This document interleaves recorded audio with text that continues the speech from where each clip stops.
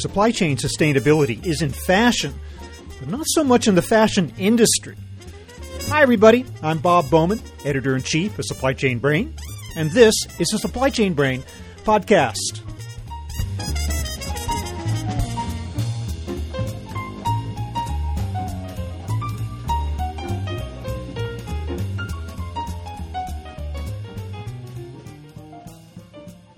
The fashion apparel supply chain is hugely complex, consisting of multiple tiers of suppliers, mills, manufacturers, and distributors located all over the globe. So it should come as no surprise that apparel retailers have poor visibility into that extended supply chain, making it difficult to meet standards for environmental responsibility and compliance with human rights. On today's episode, we'll get a glimpse into just how good or bad a job they're doing, with the help of Vivek Ramachandran, CEO of Sarai, creator of a B2B platform linking brands and their suppliers. Sarai's recent report, entitled Moving the Needle, Threading a Sustainable Future for Fashion, surveyed more than 200 companies globally. It found that fewer than half understand the full scope of their supply chains, choosing instead to sacrifice transparency for a focus on cost and efficiency. That's changing, however, and we'll talk about what has to happen for the fashion apparel business to catch up with the push for true and lasting sustainability in the supply chain. Here's my conversation with Vivek Ramachandran.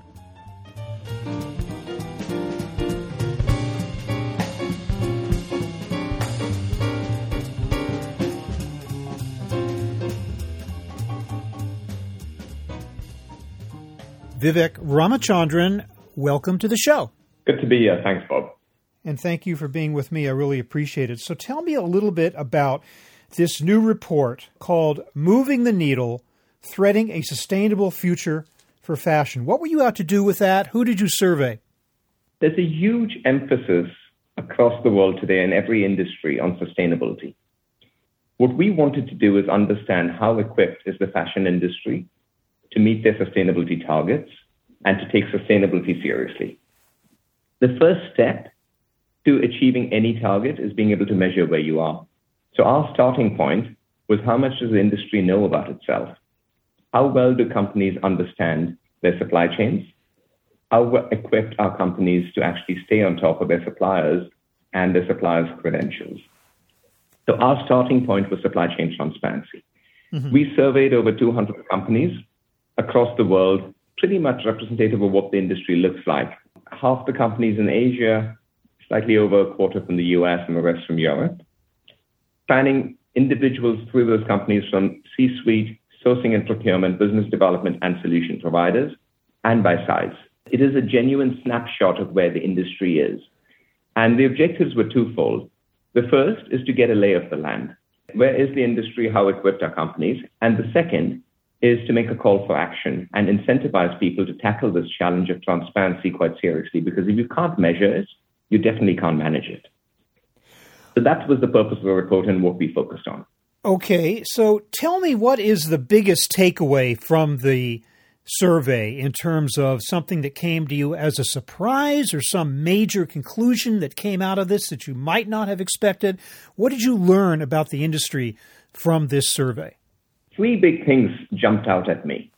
Unsurprisingly, everyone talked about how important this is and how it's a priority for them. So that wasn't a surprise because we knew that going in. But the three things that jumped out is, one, how few companies genuinely understand their supply chains. So less than 1 in 5 companies can actually trace their products going into their supply chain and have visibility into not who is in their supply chain. And this includes the world's largest brands and manufacturers who don't actually know who is in their supply chain and can't prove it. The second is the reliance on manual effort. Even the companies that do have some supply chain transparency are doing it manually. That feels absurd that we're in 2021 and companies are collecting data using spreadsheets, email exchange, and a lot of human effort, but that's a reality. And the third, I think, were the perceived challenges. And I say perceived because the reality is different. So most companies who felt this is too big a challenge to tackle said it's because of the costs, it's because of the amount of time it's going to take. And unsurprisingly, if you are going to be doing things manually, yes, it's going to be expensive, but technology exists today to help companies do it in a smarter way. So how few companies actually have visibility into their supply chain, the reliance on manual effort, and the perceived barriers to actually tackling it. So those were the three big findings that surprised me and how consistent it was across the sample base.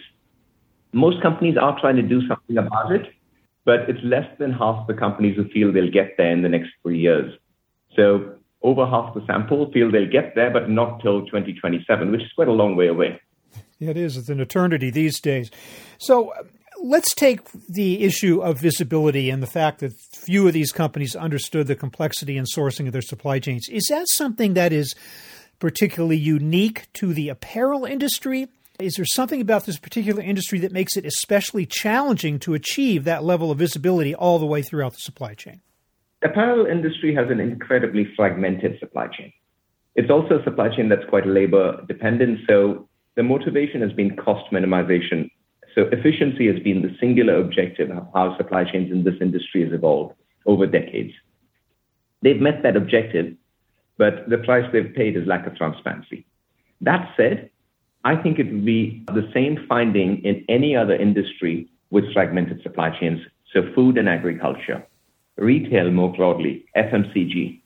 There would be some industries where you've got big OEM manufacturers like automotive, where I think you have more transparency, but tracing materials all the way down to the country of origin, I would venture to say it's going to be true in every industry we look at, just will have different flavors around what the challenges are. Is there something unique about this industry, though, to the extent that there's so much subcontracting and multiple tiers of producers and suppliers, some of which are completely invisible to the end buyer? Is that something that marks this industry in particular? Yes, so subcontracting, I think, is quite unique to apparel. But I'm pretty sure when you look at the food industry, the farms from which the food come and versus where the seeds are meant to have been sent are going to be quite different too. So subcontracting is definitely one feature. The second feature is how unsophisticated the upstream suppliers are. Furthest upstream in this industry tend to be the farms, for cotton as an example. So extracting data is incredibly difficult. So some of the mills we talk to, they don't even have ERP systems which generate purchase orders. They're verbal contracts or WhatsApp or WeChat contracts between buyer and seller. So subcontracting, for good and bad reasons, exists in this industry, and the level of digital adoption is very, very low. And when raw materials come from individual farms or sources and then they're gathered together as a group at, say, a mill, it becomes invisible, does it not, as to where the individual sources were. You just have the mill itself as the next tier.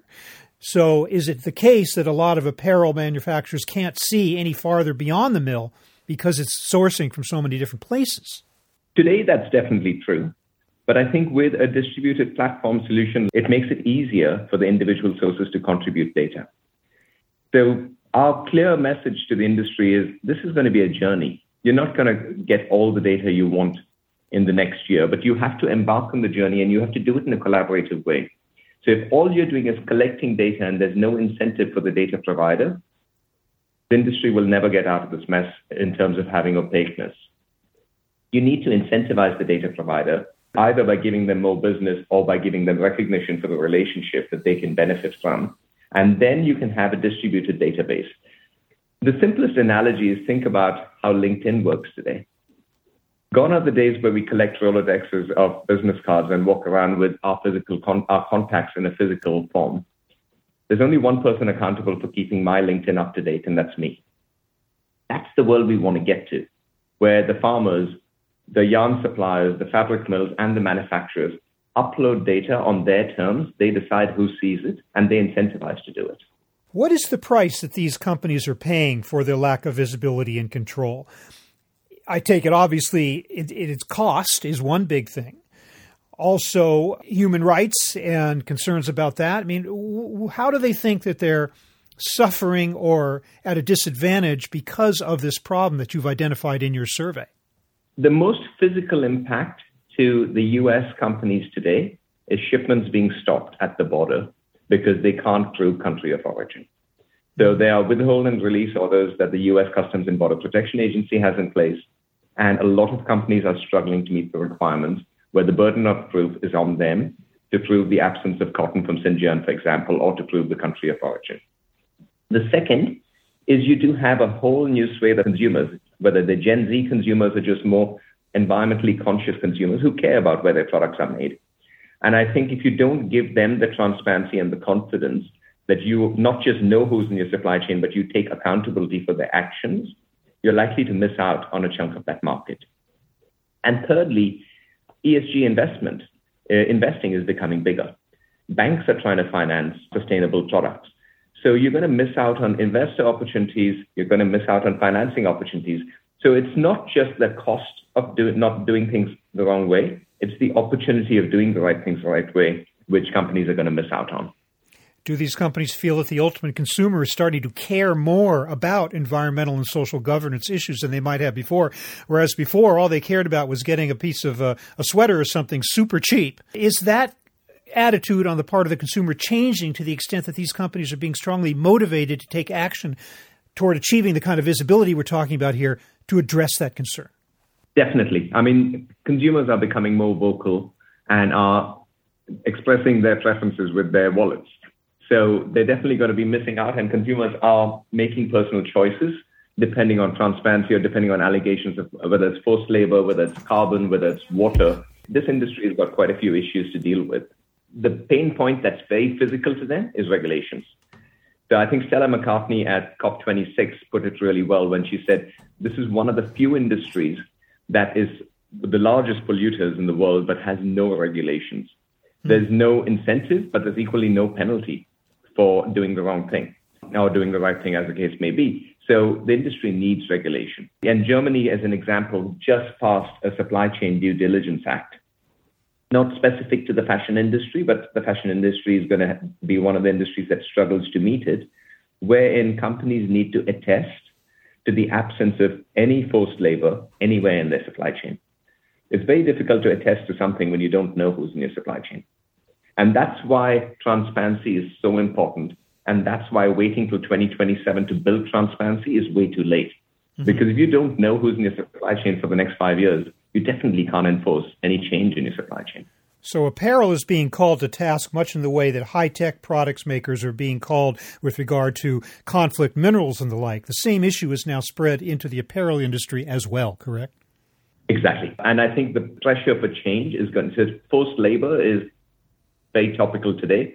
Carbon is going to become the next issue. And if you take the big global brands and retailers, an overwhelming majority of their carbon emissions are going to be what we call Scope 3 emissions.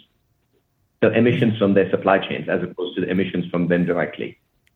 And they're going to be held accountable for that. Change is coming. You either act upon it on your terms, get proactive, and get your shop in order, then you can share information on your terms, or you're going to be jumping through multiple hoops that other people set for you. So this is what you say to companies that talk about what you refer to as perceived challenges of cost and time. A company saying, I'm sorry, but we're a low-margin business. We cannot afford the cost and time to make these gigantic changes. Really, you're saying they have no choice.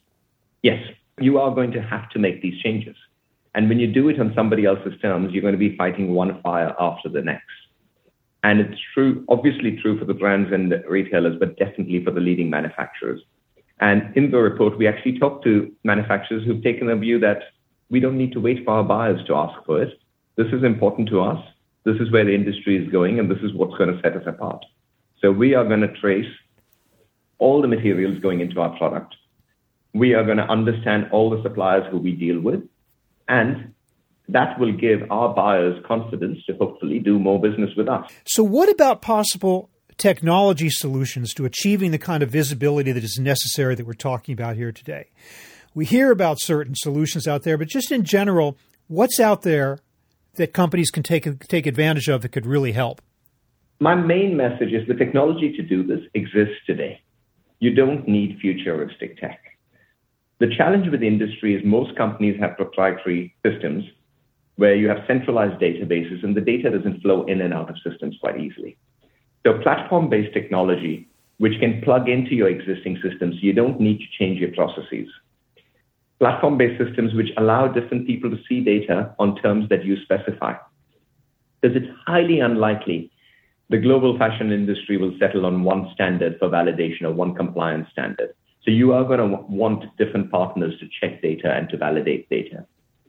And it's a system that can be easy to use. So you can upload data on your terms, either manually or you can integrate with your systems.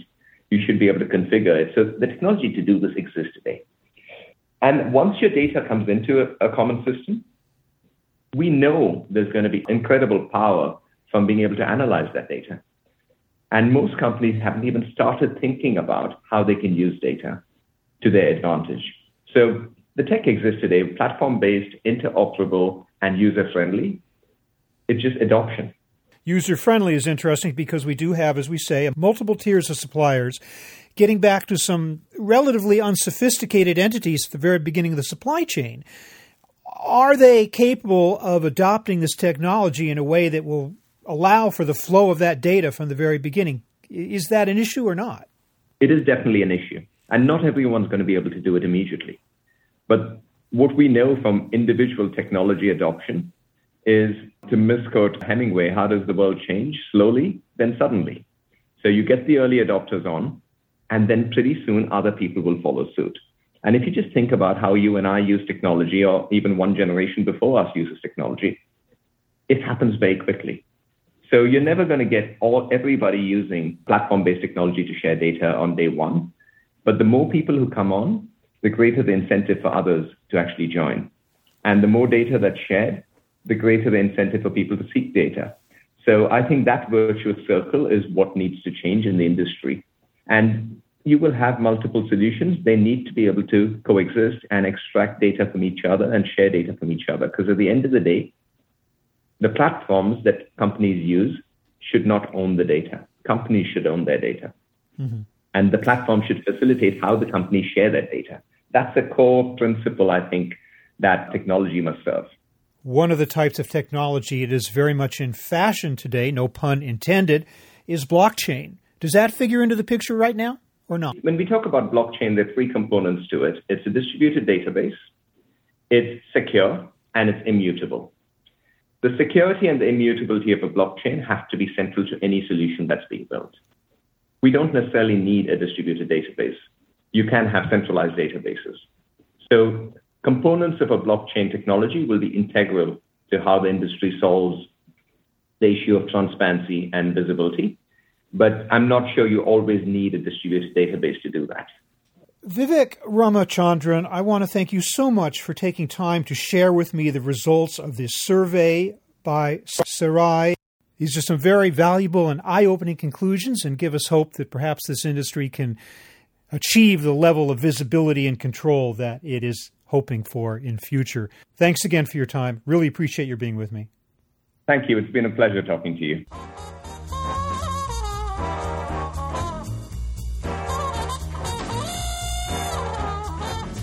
That was my conversation with Vivek Ramachandran of Sarai, talking about transparency and sustainability in fashion apparel supply chain. We're online at www.supplychainbrain.com, where we post a new episode of this podcast for streaming or downloading every Friday. You can also read my think tank blog, watch thousands of videos, and access all of our other content, including the digital edition of our magazine. Look for us on Facebook and LinkedIn, follow us on Twitter @SCBrain, and also watch videos on our YouTube channel. You can also download or subscribe to the podcast on Apple Podcasts. Got any comments or suggestions on this or any episode? Email me at rbowman@supplychainbrain.com. Stay well, and see you next time.